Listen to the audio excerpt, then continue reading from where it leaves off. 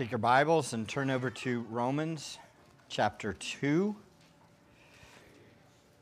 Romans chapter 2. We'll start reading in verse 12.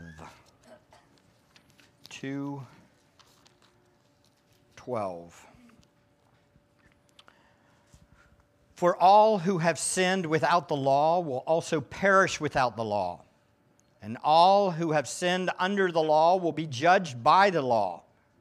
For it is not the hearers of the law who are just before God, but the doers of the law will be justified. For when Gentiles who do not have the law do instinctively the things of the law, these not having the law are a law to themselves, in that they show the work of the law written in their hearts, their conscience bearing witness, and their thoughts alternatively accusing or else defending them. On the day when, according to my gospel, God will judge the secrets of men through Christ Jesus. Let's pray. Father, we thank you for your word. We thank you for what you have done in these baptism candidates, those that have come forward to proclaim your name. We're thankful for your grace and goodness in their lives, Lord. We pray, Lord, that you will bless them and help them to walk and endure in you, looking to you, trusting you. And Father, we pray that all of us, as we look at your word today, that we will again be reminded of who you are and what we need, and that is you. Help us to depend upon you, to rejoice in you, and to proclaim you to the world. For you are our hope and our joy and our peace and our glory. We long to be with you. Come quickly, Lord Jesus, so we can be with you out of these bodies of death and into glorified bodies with you. Father, we praise your name. We pray this in Jesus' name. Amen. Amen. You may be seated.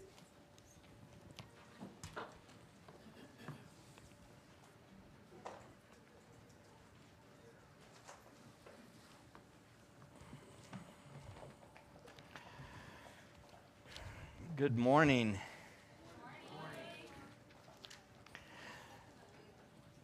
It is definitely a good morning. Yes, it is.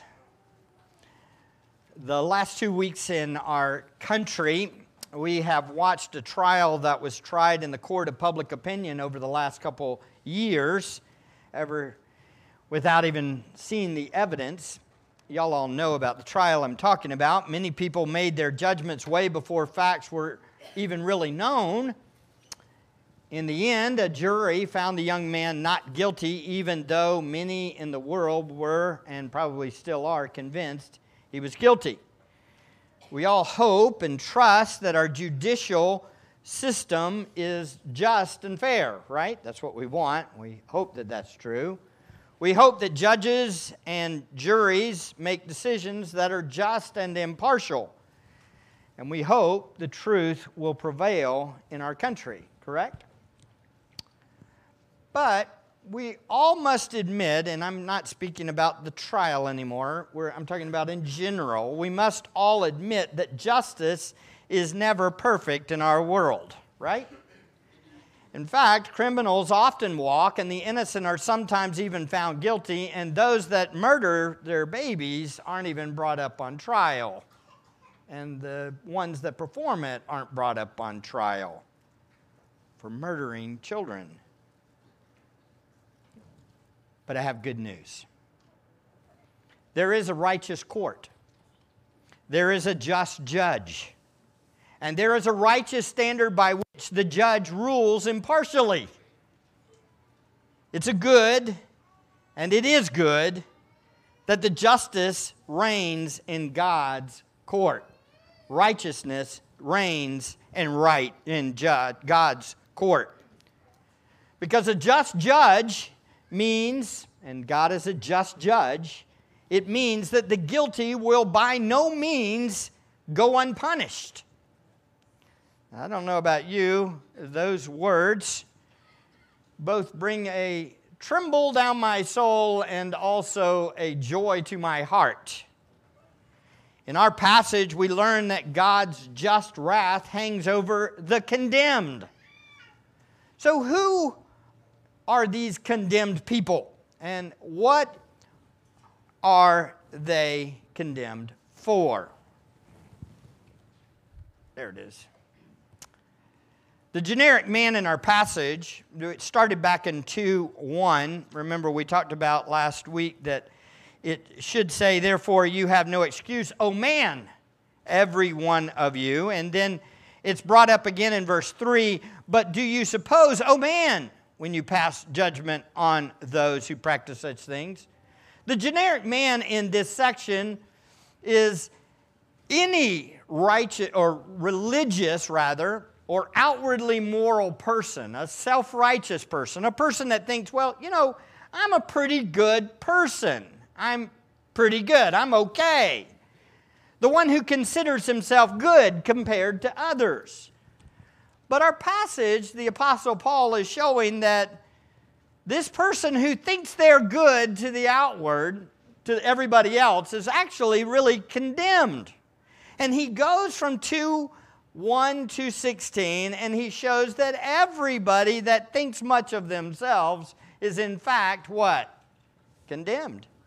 We started last week and we saw that they're condemned for doing what is worthy of wrath in verse 1 to 2. They're condemned for lack of true repentance in verses 3 to 5. They're condemned for evil deeds in verses 6 to 11. And this self-righteous one, whether Jew or Gentile, is condemned for breaking the law in verses 12 to 16. Last week we kind of covered the first point, and I kind of want to review real quickly and then look at 12 to 16 briefly and then close because I have less time today for a good reason. Look first, O man, you are condemned for doing what is worthy of wrath. The self-righteous one thinks that he looks out at the world and says, I'm not like them. I see the world, I see how bad they are. But as soon as that self-righteous one says, I'm not like them, he's admitting something. He's admitting that there's a righteous standard. And because that self-righteous one is not perfect and righteous himself, he actually condemns himself by saying that I'm not like any of them. It says this in verse 1, notice, therefore you have no excuse, O man, every one of you who passes judgment. For in that which you judge another, you condemn yourself. For you who judge practice the same thing. It's not the act of judging that there's right and wrong that's the problem that condemns a person. It's that they actually do what the unrighteous do. They sin too. And that would, by the way, include every one of us in the room, right? Because we know that there's a righteous standard and I know I fall short of it. I'm not perfect. And so therefore, I'm judged just like you're judged. We're all condemned in ourselves. Verse 2 says, and we know that the judgment of God rightly falls upon those who practice such things. So how many of us deserve judgment? All of us. All of us. By acknowledging that the pagan world sins and is deserving of judgment, all of us condemn ourselves. We basically say there's a righteous standard and I fall short too, so I'm condemned too. Who needs Jesus? All of us. Everybody. Second, we saw, oh man, you are condemned for lack of repentance. Lack of repentance. Notice verse 3. But do you suppose this, O man, when you pass judgment on those who practice such things and do the same yourself, that you will escape the judgment of God? The implication is, no, I shouldn't think that I am going to escape the judgment of God. Or do you think lightly of the riches of his kindness and tolerance and patience, not knowing that the kindness of God leads you to repentance?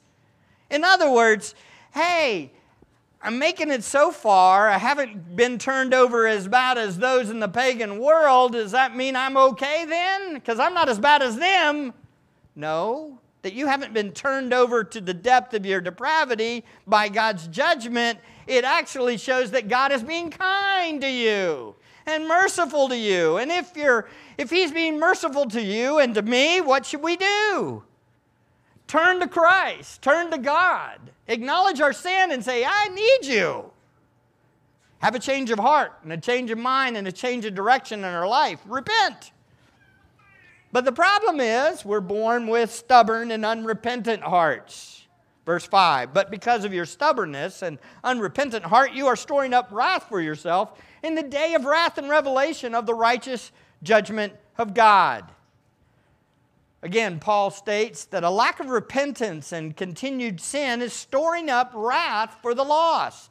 Even the self-righteous one is storing up wrath for himself. And when is that going to happen? Notice it says, in the day of wrath and revelation of the righteous judgment of God. There's a day coming when God is going to show that He is righteous. This day, by the way, will be referenced again in verse 16. Same day, the day of wrath and revelation. Wrath is coming for the unrepentant. Anybody that has not turned from their sin and trusted in Christ, judgment is coming. We saw in our baptism candidates today, was not repentance clear? They made it very clear. This is who I was, and this is who I now want to serve. If you haven't turned your life to Christ, if you haven't turned to the one that can forgive you, the one who died in your place, turn today. Turn today, because otherwise you stand condemned in your unrepentance.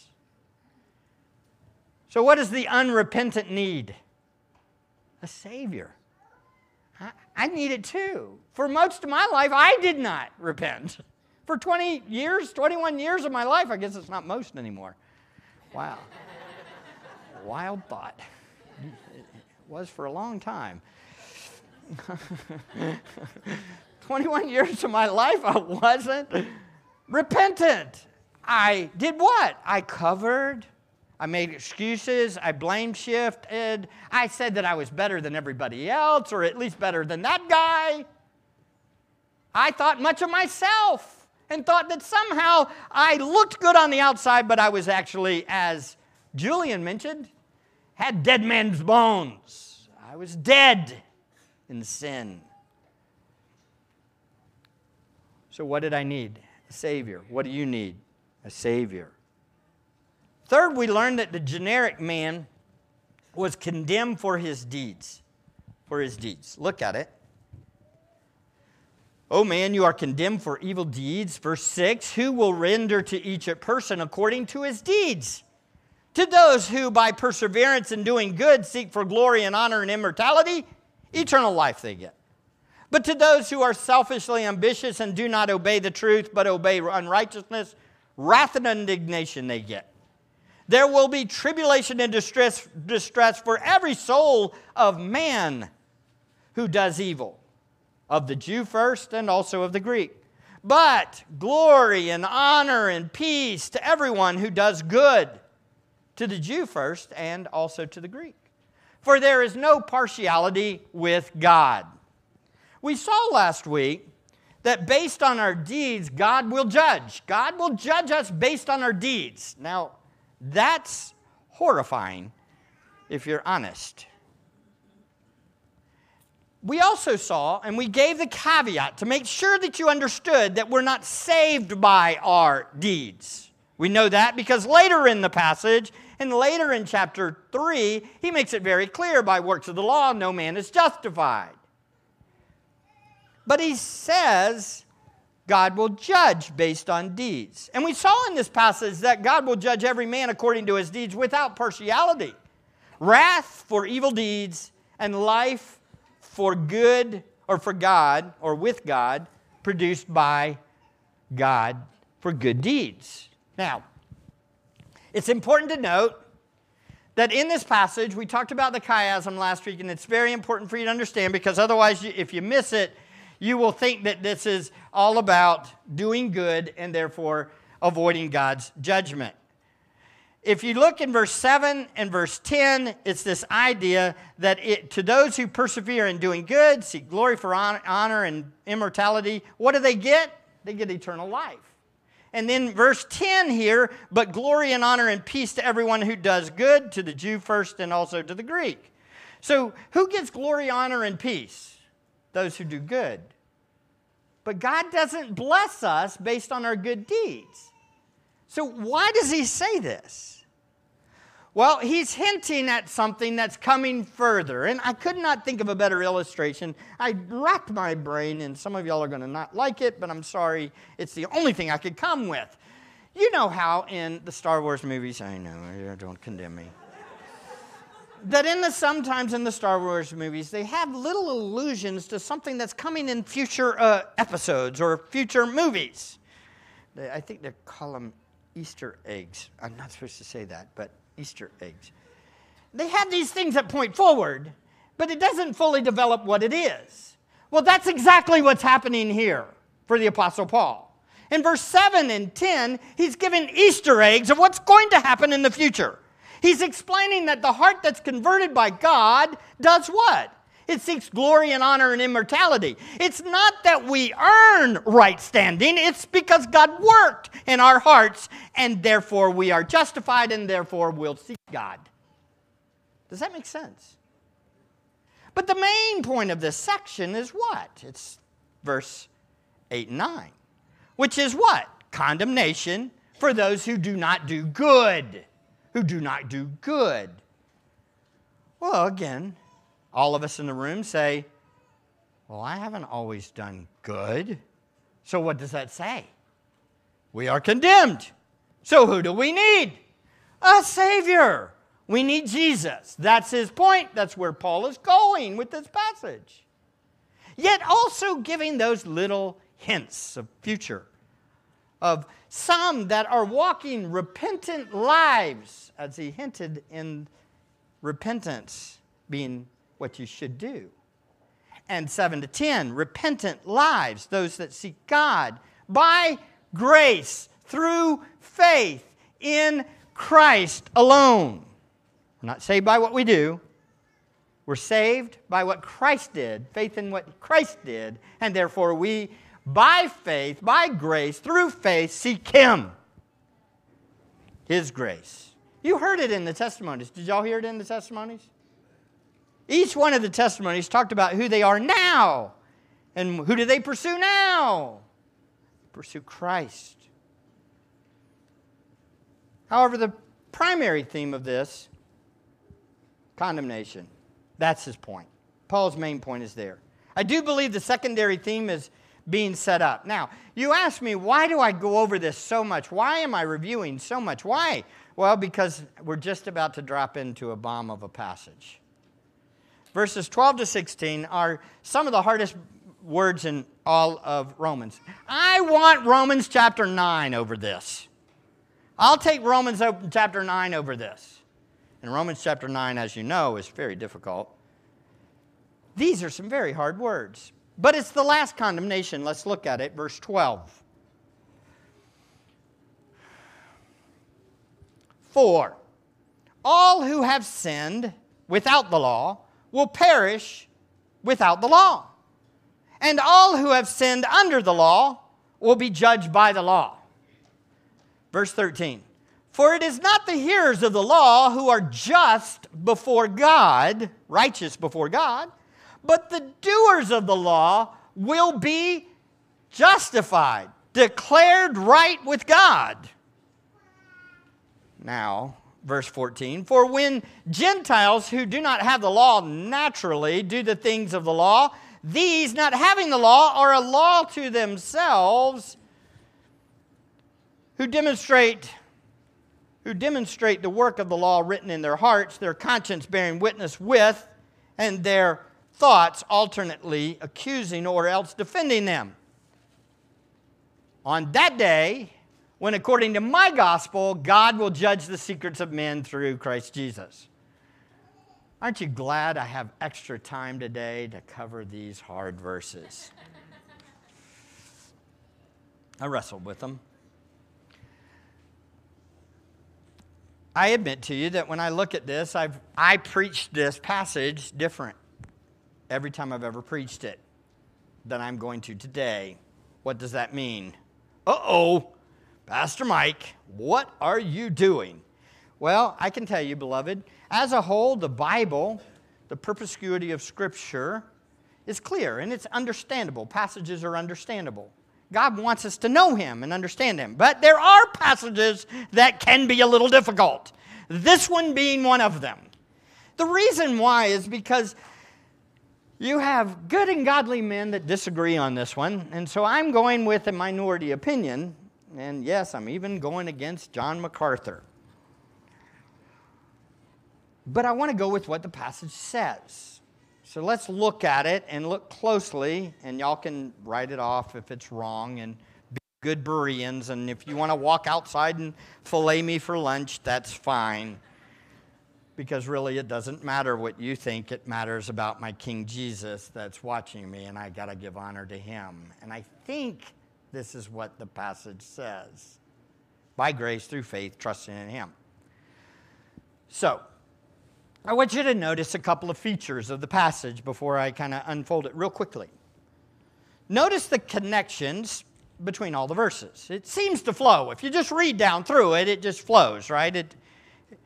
Unless you're reading your NIV Bible, you will then in the NIV see that 14 and 15 are really just side notes. They're a side note. They're not really in the flow of the argument. But I don't see that. In verse 12, for all have sinned without the law, all who have sinned without the law will perish without the law, and all who have sinned under the law will be judged by the law. What's the for, therefore? It's referencing what? Previous. Which previous is talking about God judging impartially. God judging for deeds impartially, right? That's what we just went over, that God is judging impartially for deeds. Then verse 12, he says, for all who have sinned without the law will also perish without the law, and all who have sinned under the law will be judged by the law. So who are these two groups? Who are these two groups? Well, I think they're the Gentiles and the Jews, as he's already mentioned, for the Jew first and then for the Gentile or Greek, right? So who are the ones without the law? That would be most of us in the room, right? Without the law. We were born without the law. We were born not under the Mosaic law. For all who have sinned without the law will what? Perish without the law. What's that imply? You will die. You will die without the law. If you're not a Jewish person and you don't have the law, guess what you're going to do? You're going to die without the law. Why? Well, he's already told us back in 132 why. Because we know the righteous what? Requirements of God in 132 for all those that practice evil. And what is that righteous requirement in 132? Death, which is another way of saying perish, right? So why are we going to die without the law? Well, because though we don't have the law, we have God's righteous understanding, a conscience, that God made us with this image bearer. We have a conscience that tells us that's wrong, right? Okay. And all who have sinned under the law will be judged by the law. Who's that? The Jewish people, right? But notice verse 13. Verse 13 is kind of tied to it. And it does seem to move on a little bit here. And he says, for it is not the hearers of the law who are just before God, but the doers of the law will be justified. Now, again, let me ask you a question. Will you be declared right by how well you do good? It's a trick question.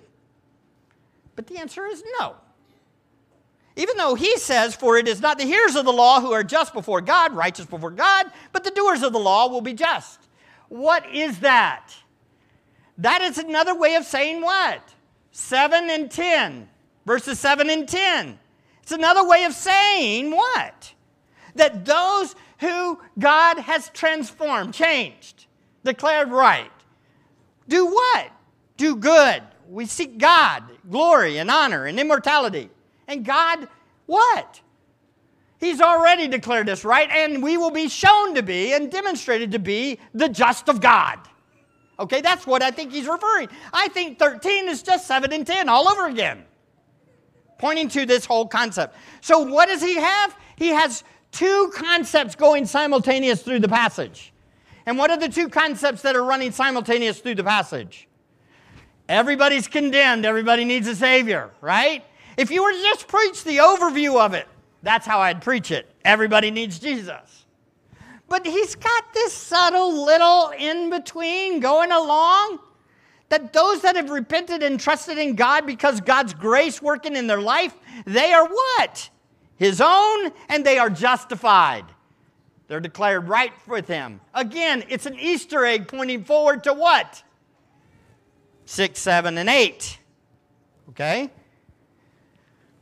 And the reader in Rome that's a Christian would know this.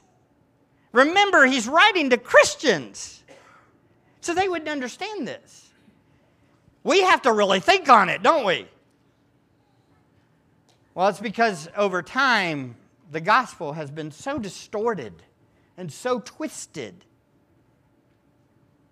and been taught to us in so many different wrong ways. Some people say, do you pray this prayer, walk this aisle, and you're set no matter what you do?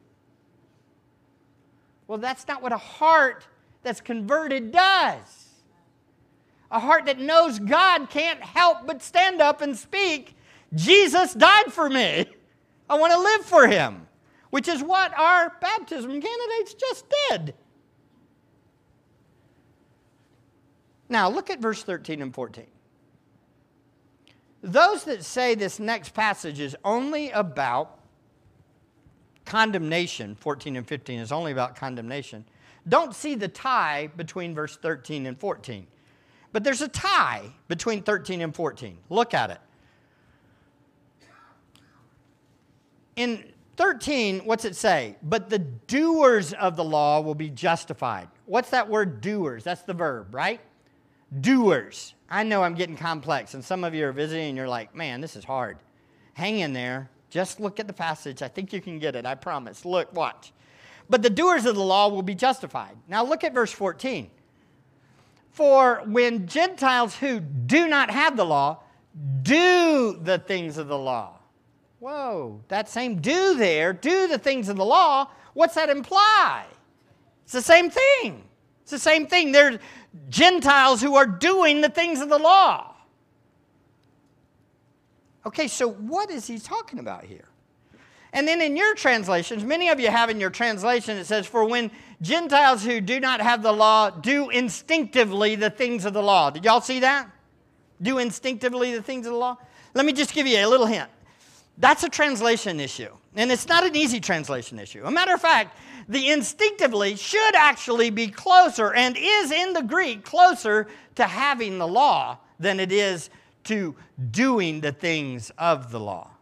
In other words, it should be read this way. For when Gentiles who do not have naturally, instinctively the law, do the things of the law. So why does that change? What does that change? Well, let me ask you. You who are non-Jewish in the room, how many of you woke up that first morning that you came home and your parents had hanging over their doorpost Deuteronomy 6:4? Did you have the law? Were you under the law? Were you naturally born into having the law with you? No, he's already said you were without the law, right? I think all he's doing is carrying on forward this idea. So, for when Gentiles who do not have instinctively, naturally, the law, do the things of the law. Who would that be? Who are Gentiles that do the law? Who are they? That would be all converted Gentiles.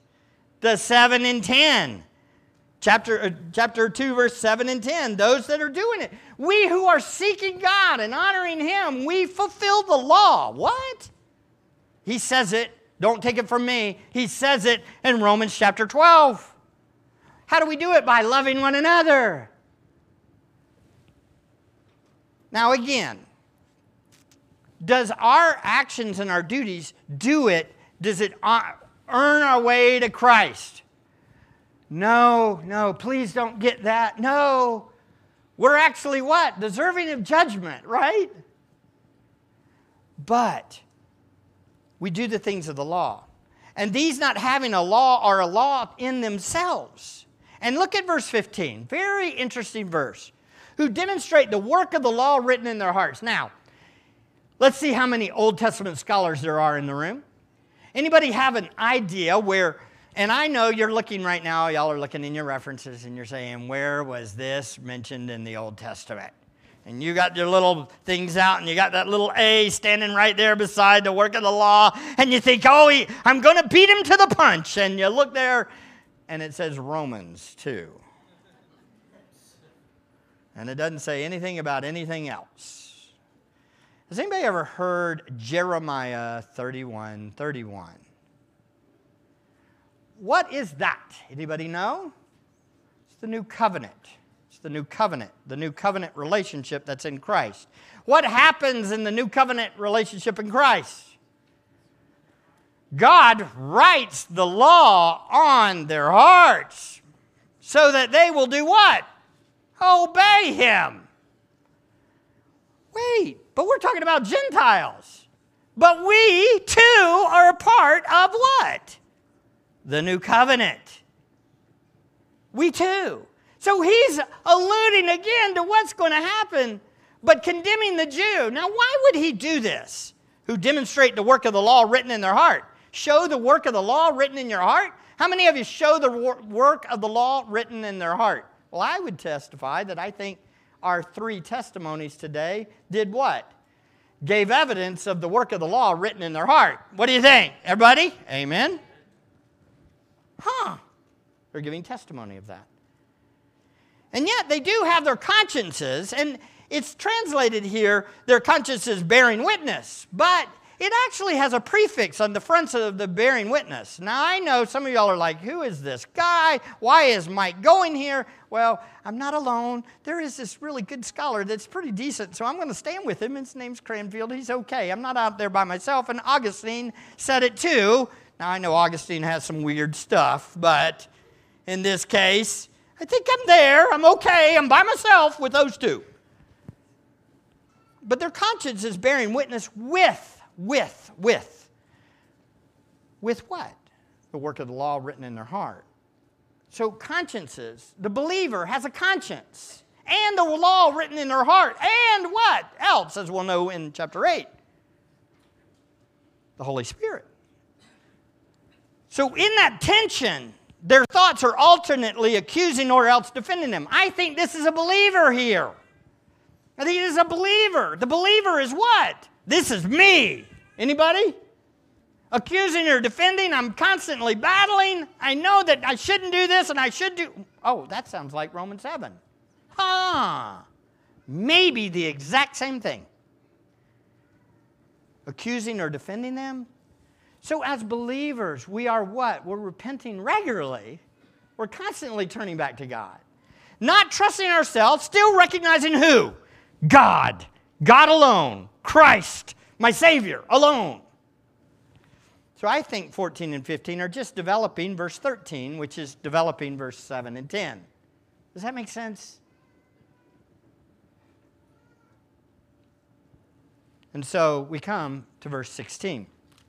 On the day when according to my gospel. Now, I don't know about you, but the first 100 times I read this, I thought, according to my gospel, what's good news about this?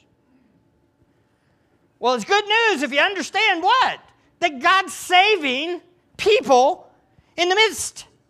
And that He's declaring some righteous by His grace alone, not because we deserve it, not because we're worthy of it, but because He's good. And it is the gospel, and God will show Himself to be judge. A just and righteous judge. And He will judge the secrets of men through Christ Jesus, who is the judge, right? It's important for us to note that the gospel includes an understanding that God is just and that we need Him. Otherwise, we're condemned. But in Him, we can walk by grace through faith in Christ, and we can enjoy Him. Does this make sense? And it is good news. I look forward to that day when God says, let me tell you about my child that I adopted. His name is Michael Spratt. Thank you, God. It's not because of me. It's because of Him. And how many of you have struggled with the secrets of this is a battle going on, and the world often says what? You're not a real believer. You're not true. Constantly accused from the outside and the inside. Right? But God has worked in our hearts, and one day, by the way, He talks about that in Romans chapter 8, when He says, the revealing of the sons of God. Guess who those are? Us. Amen. Again, another highlight. Looking forward. In the midst of the condemnation, He's still pointing to the hope that's coming. I love how Paul writes. It's obviously God, isn't it? Can you write about two subjects at the same time?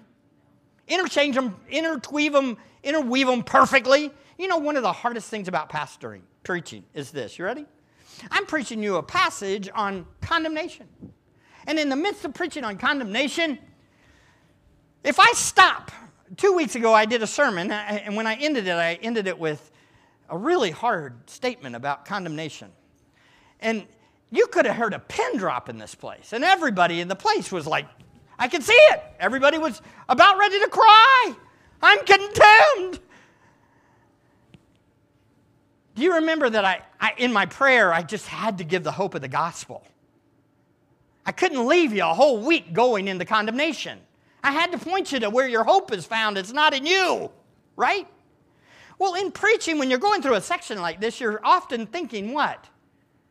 You're often thinking, man, me as a pastor, this is going to be a hard message for people to hear. I don't get to 3. I don't get to 5. I don't get to 4 today.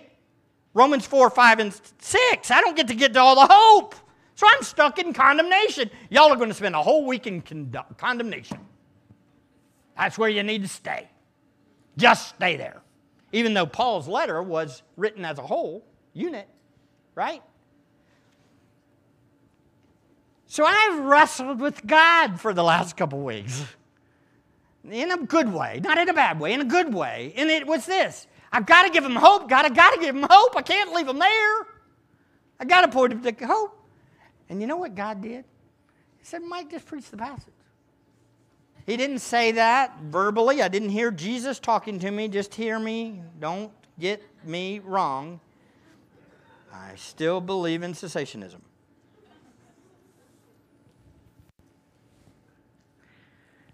But He showed me in the passage that He intertwines His hope throughout the passages, even in the condemnation sections.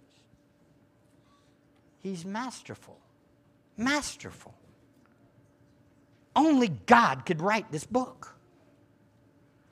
So I'm not going to say 12 to 16 is only the condemnation for those that break the law.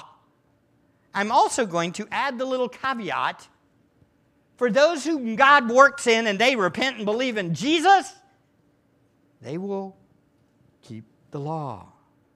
Not the law of Moses. We'll argue that later. But the moral law, who God is, His righteousness. Not perfectly. Definitely not perfectly. But directionally.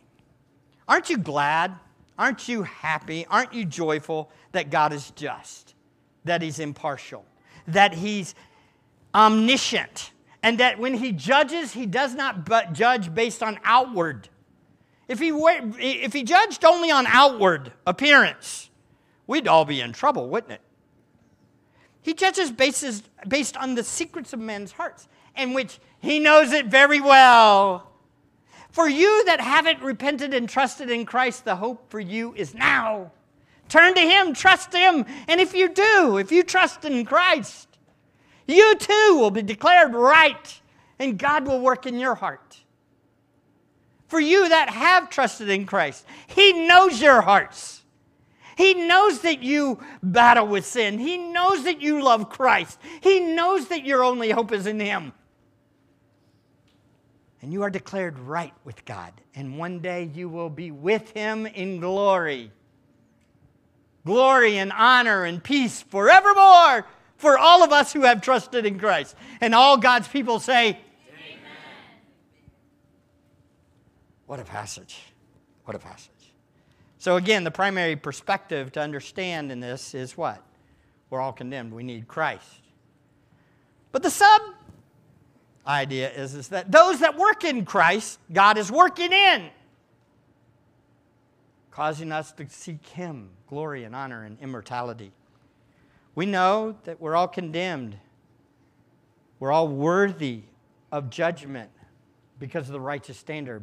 But God, we know that we are condemned for a lack of repentance in our life and penance and covering and all those things. Yes?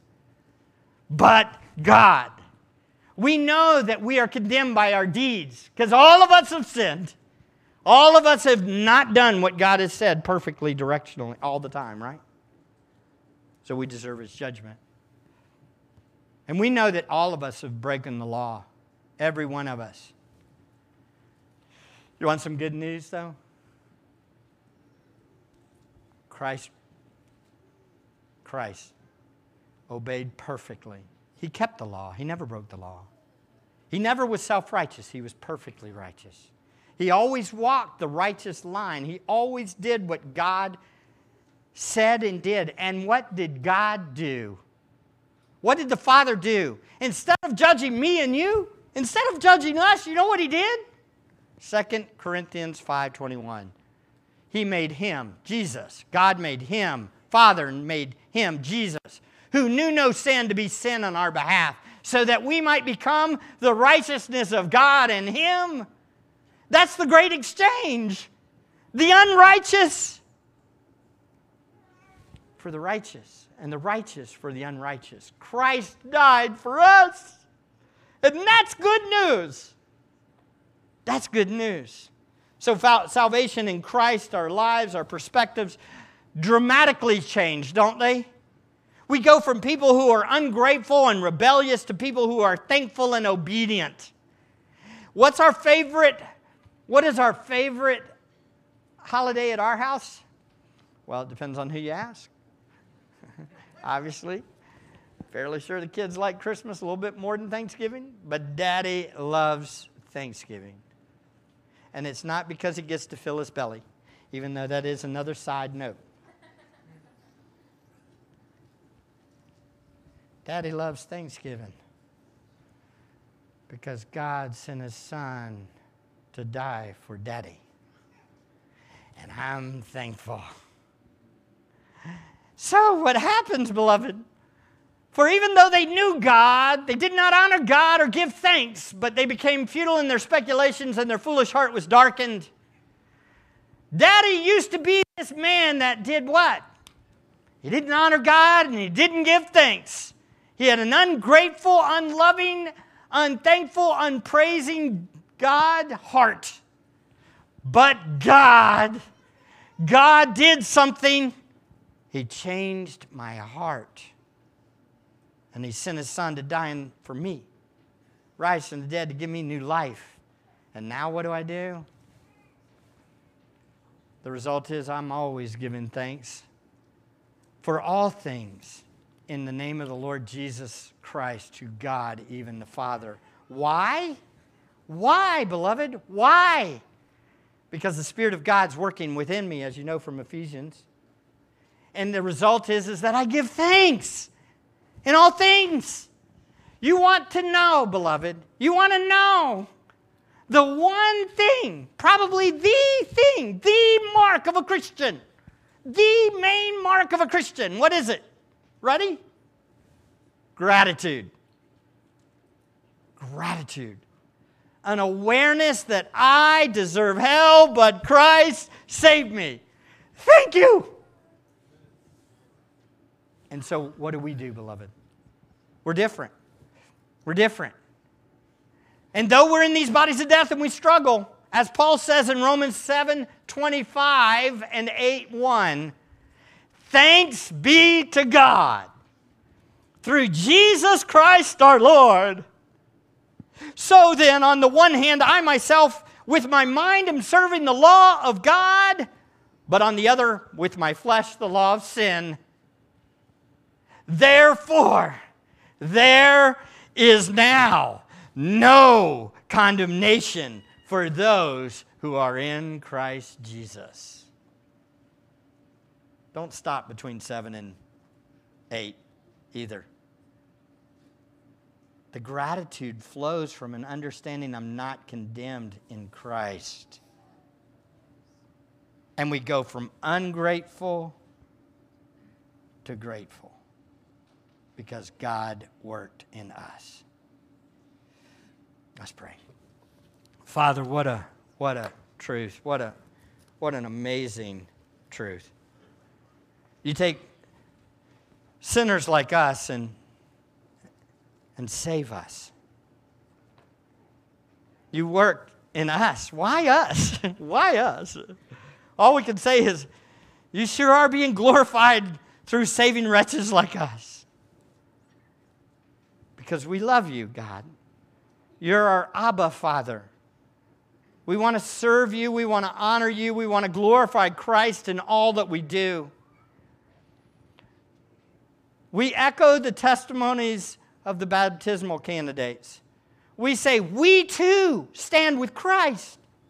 We too depend on Him alone. We too are saved by grace through faith in Christ alone. And God, we are here to worship you. Take our lives, God, let them be consecrated, Lord, to Thee. Take our lives, God, use them for your glory, for your honor. For you, God, are the only one worthy of all worship and praise and glory and power. We praise your name. We thank you for who you are and what you've done. In Christ's name we pray. Amen.